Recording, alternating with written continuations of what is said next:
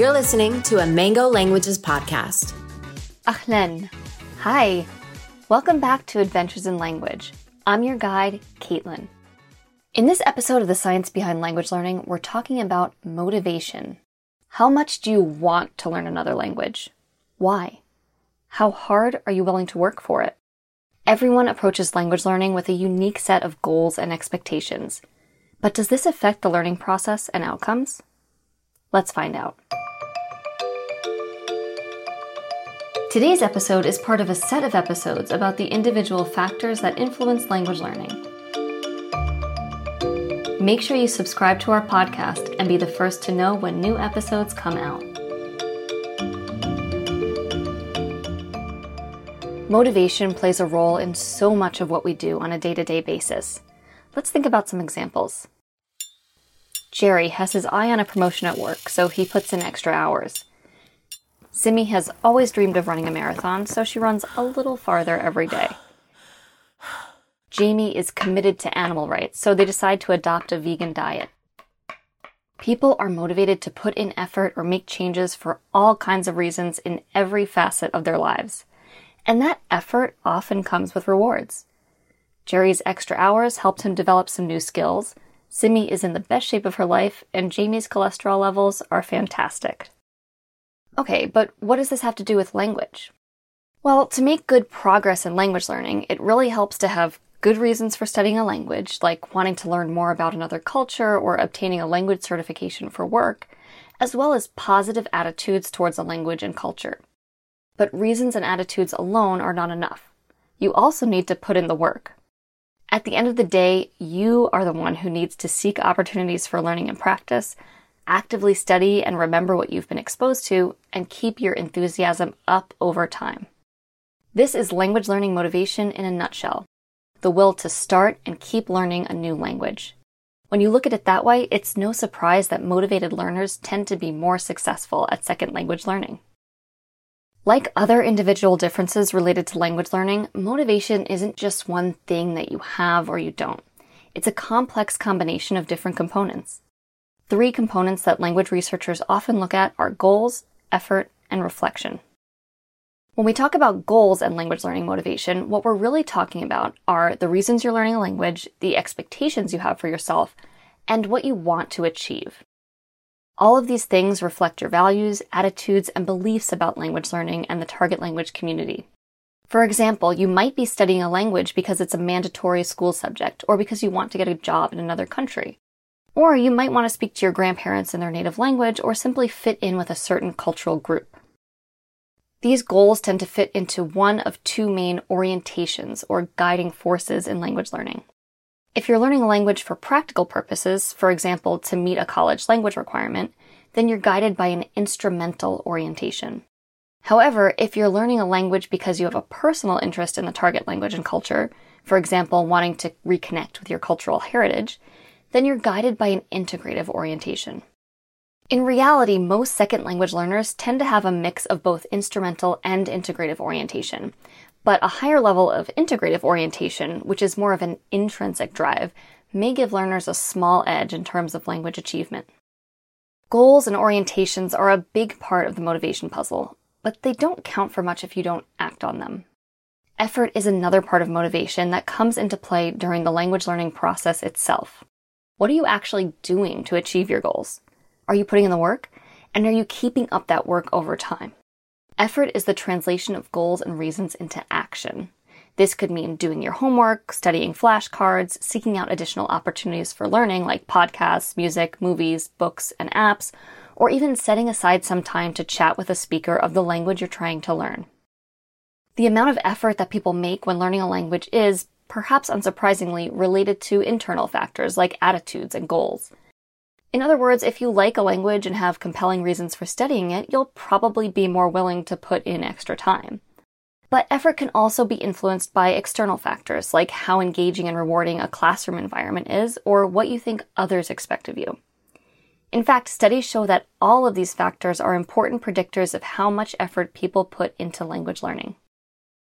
Now, as language learners, our goals change, and effort seems to be pretty easily influenced as well. As a result, motivation isn't something that's fixed in place. It can actually fluctuate over time. Studies have shown that motivation can change when you enter into a new period of your life. For example, some learners don't realize the value of speaking another language until they enter the workforce or spend time abroad. Even something as simple as having a really good day in your language class can change your motivation. Reflection, or self-evaluation, plays an important role in understanding these changes. Some level of reflection takes place, consciously or unconsciously, anytime you do something with your target language. Did I meet the goals that I set for myself? How much effort did I put into learning? Did this effort pay off? How do I know?